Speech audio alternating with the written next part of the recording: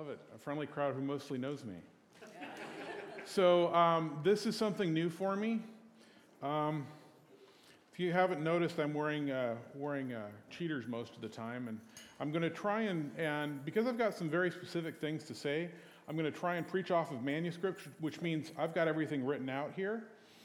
I've made it in 20-point type, and I'm keeping the music stand here down at my waist. We'll see how well that works. So Bruce asked me to speak again on a topic that is quite near and dear to my heart. As I shared when I spoke about, 6-8 weeks ago? In 2010, I left a rather well-paying IT position to go back to school and become a physician assistant. When I explain that transition to people who don't know me at all, I tell them that at age 39, I liked my car, I love my wife, so I decided to change my career and have a midlife crisis on my own terms. So that's still pretty much the same. Still love Terry, still drive the same Honda Civic, and definitely change careers. But joking aside, there's an aspect of growth in my Christian walk that prompted that change. This morning I'm sharing with you some of the thinking that led to that change, and I want to be upfront. What I'm presenting to you today is Jonathan's interpretation, Jonathan's opinion on the Scripture. I happen to think it's right and sufficiently strong in that belief that it's worth sharing from the pulpit here. But like any time a new interpretation of Scripture is advanced, a healthy helping of humility is appropriate. Hence this disclaimer. So when you think of Christian healthcare professionals, what do you think? Is it something that is required or encouraged, or is it just one reasonably good career option? Right? Amanda's talking about how she feels led to do that, and frankly, my experience is the vast majority of Christians who go into the healthcare field feel that way. Right? And then there are a bunch of other folks who think, well, that's good for them. But it's a leading question, and that's intentional.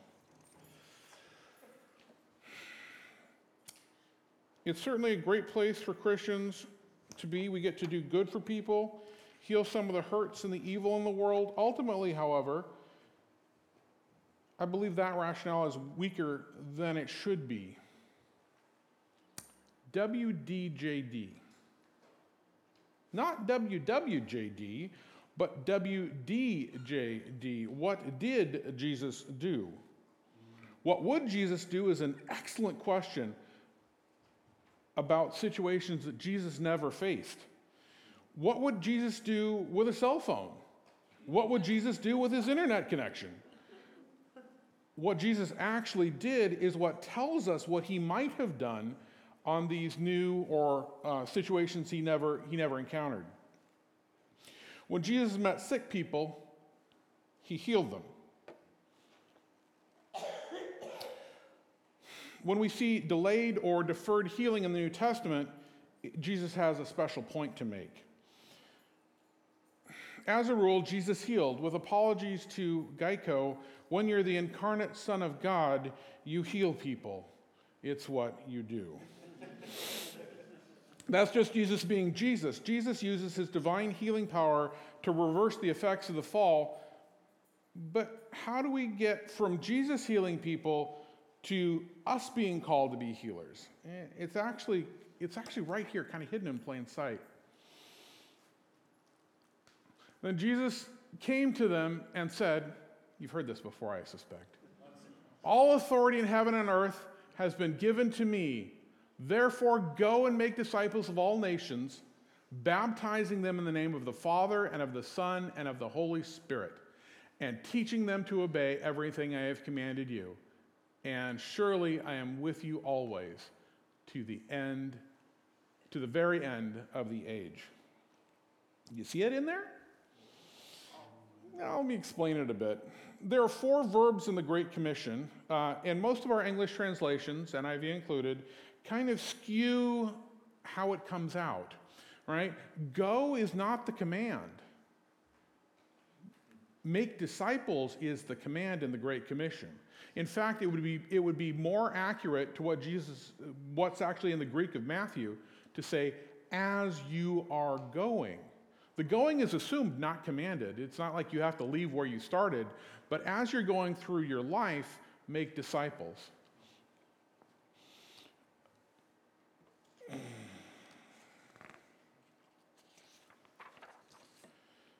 So, see it there yet? Becoming a disciple of Christ involves becoming Christ-like in our actions. So what did Jesus do? He healed. He healed a lot. Sometimes, I'm afraid, we skip over the miraculous healings in the Gospels because we know we don't have that power to do those today. That doesn't mean it wasn't important for Jesus. We can't preach like Jesus did, but that doesn't stop us from trying. We can't live as perfect examples, but that doesn't stop us from showing the world a better way. We can't feed people like Jesus did, but that doesn't stop us from feeding the hungry. We can't miraculously speak to people in their own native tongues like the first Christians did at Pentecost, but that doesn't stop missions or Bible translations. Of all the things Jesus did that we don't do as a church, healing people is the most common. So let's look at the miracles of Jesus. Now, this is counting up all the miracles we read about in the New Testament, and sometimes it's kind of iffy to count exactly because sometimes the Gospels will have two very, very similar accounts, and the question is that two Gospels telling the same event slightly differently, or Jesus doing the same thing, a very, very similar thing twice, right? And so what do we see? Looking at all the miracles of Jesus in the New Testament, in all four Gospels, we've got right about 70% are healing. All right, so that healing includes, 18 physical healings, and I went ahead and wrote down, kind of gave you a little bit of a summary there. 9 exorcisms where unclean spirits are cast out, and 3 resurrections, not including Jesus' own. All right. And then of the everything else that isn't physical healing, roughly half of those are food, right? Either wine or fish or lots of food for lots of people. And you've got less than a handful where Jesus is just showing off, right? So you're looking at 90% of Jesus' miracles are about meeting people's needs here on earth, and 75% of the total are healings of some sort or another. So, yeah, even on the way to the cross, it's the last miracle Jesus performed, healing Malchus's ear after Peter cut it off. So what happened after Jesus ascended? The apostles carried on healing right where Jesus left off, and unsurprisingly, the church continued focusing on people's physical well-being, with reports of both ongoing miraculous healing as well as more mundane care of the sick. The men who came after the apostles, like Irenaeus, John Chrysostom, and Augustine, give us reports on occasional miraculous healings, as well as organized efforts to minister to and pray for the sick. But we don't actually need to leave the New Testament to see this going on.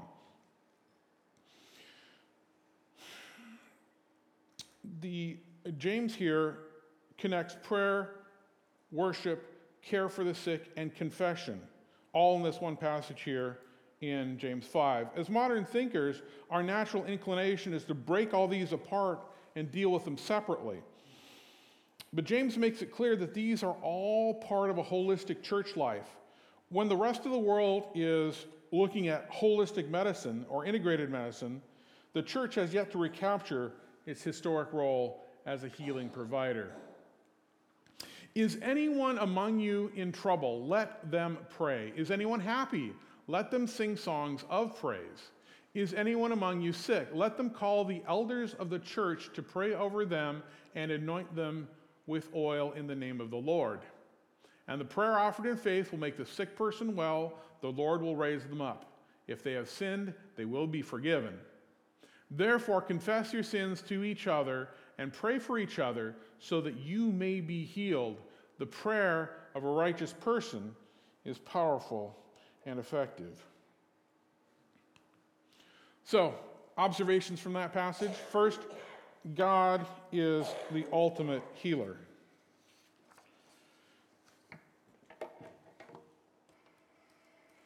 No, you don't understand. It's the eyesight. Actually, if anything, you're hurting my neck doing that. You will understand in about 25 years, kiddo. To the extent that anyone is ever healed, it is because God's original design for a perfect creation shines through despite the fall, despite a sin-filled world leading to pain and death. When Jesus heals, that's direct divine intervention. When I use the best of science and medical knowledge to manage people's diseases, God authored the physical laws that allowed that. God enabled men and women to discover his universe and develop those cures, and God put me and that patient there together at the same time. God gets the credit. Second, sinning and sickness are connected. In some cases, the consequences of ignoring God's commands, such as for sexual purity, have direct, easily understandable consequences. In others, the consequences of sin breed anxiety, regret, fear, rage. Sin cycles. Victims grow up to become victimizers, and generations live and die suffering abuse, substance abuse, child abuse, and similar sins. I wrote this in 2014 towards the end of my second year in PA practice. This week I sent a young lady to acupuncture. I probably should have prayed with her, cried with her, and told her that God loves her. I feel conflicted when what I'm licensed to do is at odds with what I'm commissioned to do. When is abdominal pain not abdominal pain? Medicine calls it somatization disorder, the body acting out emotional pain in physical ways. People who suffer from it often undergo lots of pointless testing as medicine tries to find the scientific and logical explanation for what is really internal pain, grief, and victimization working its way to the surface. She was raised in a Christian environment. I'm not told this, but I deduce this from what she tells me. I'm relatively certain I'm right, but this young lady has a right to privacy, so I'll be vague on details. But since my practice has integrated medical records, glancing at her chart, I can see that she's both had an abortion and been talking with behavioral health about it ever since. She's been suicidal, but she tells me none of this. She just would like me to help her with abdominal pain. Oh, child of God, how I wish I could tell you that there is true forgiveness even for the intentional murder of your own unborn child. How I wish I could tell you to ignore the psychologist's advice to learn to forgive yourself and instead surrender to the one who can and will forgive you. Release from your own sin comes not from calling it not sin, but from admission of guilt, embracing the overwhelming love of Christ, that deep personal realization that before the beginning of the world, he chose to pay for your sins with his own humiliation, degradation, torture, and agonizing suffocation.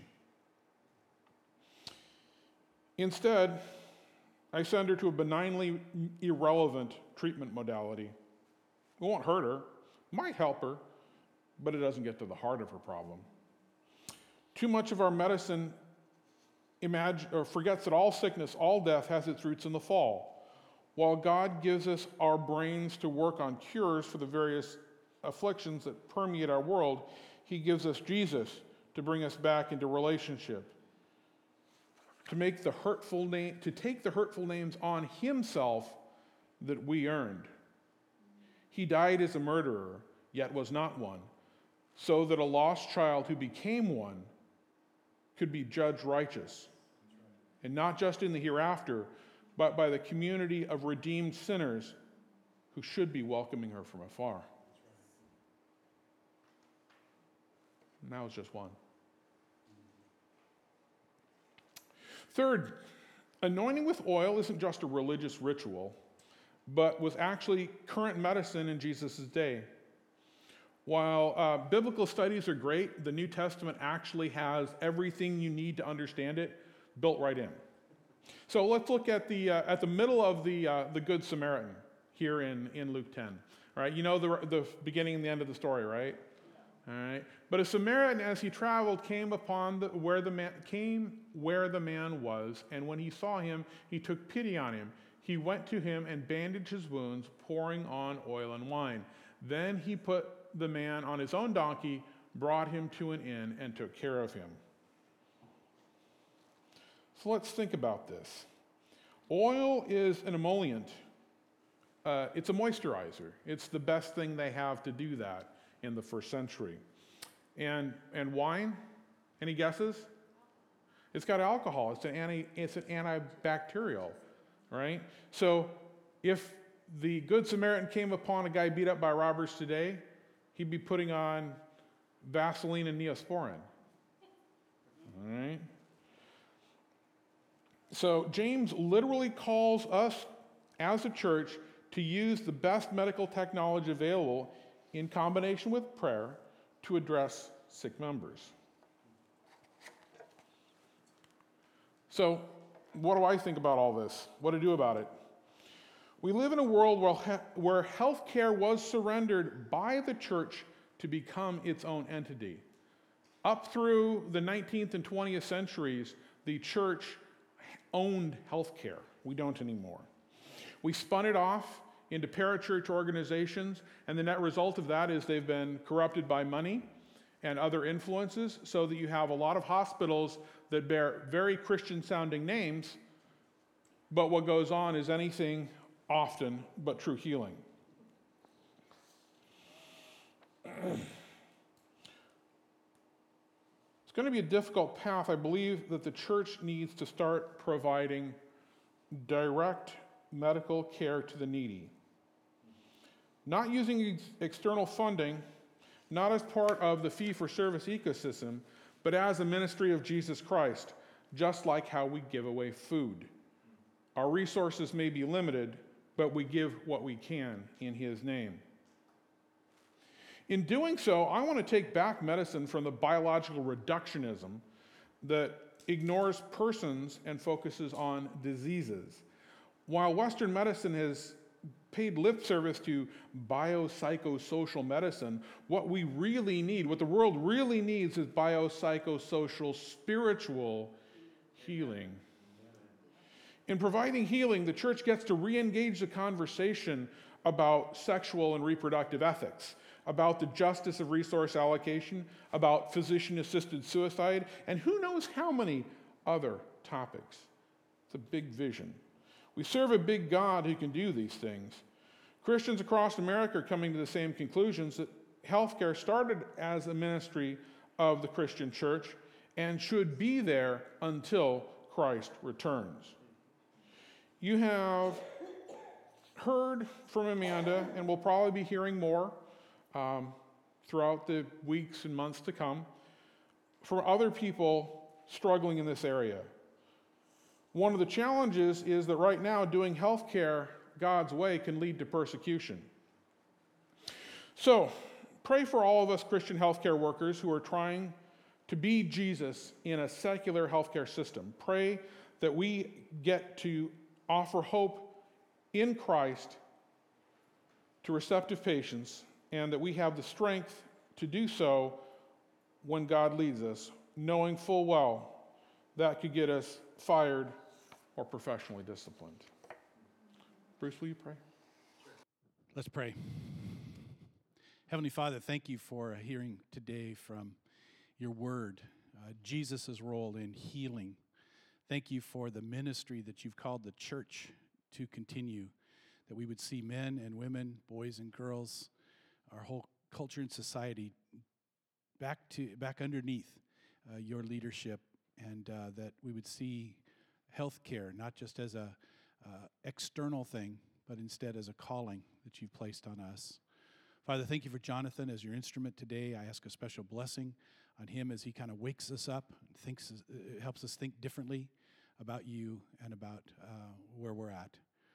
We ask for your leadership and your direction. In Jesus' name, amen.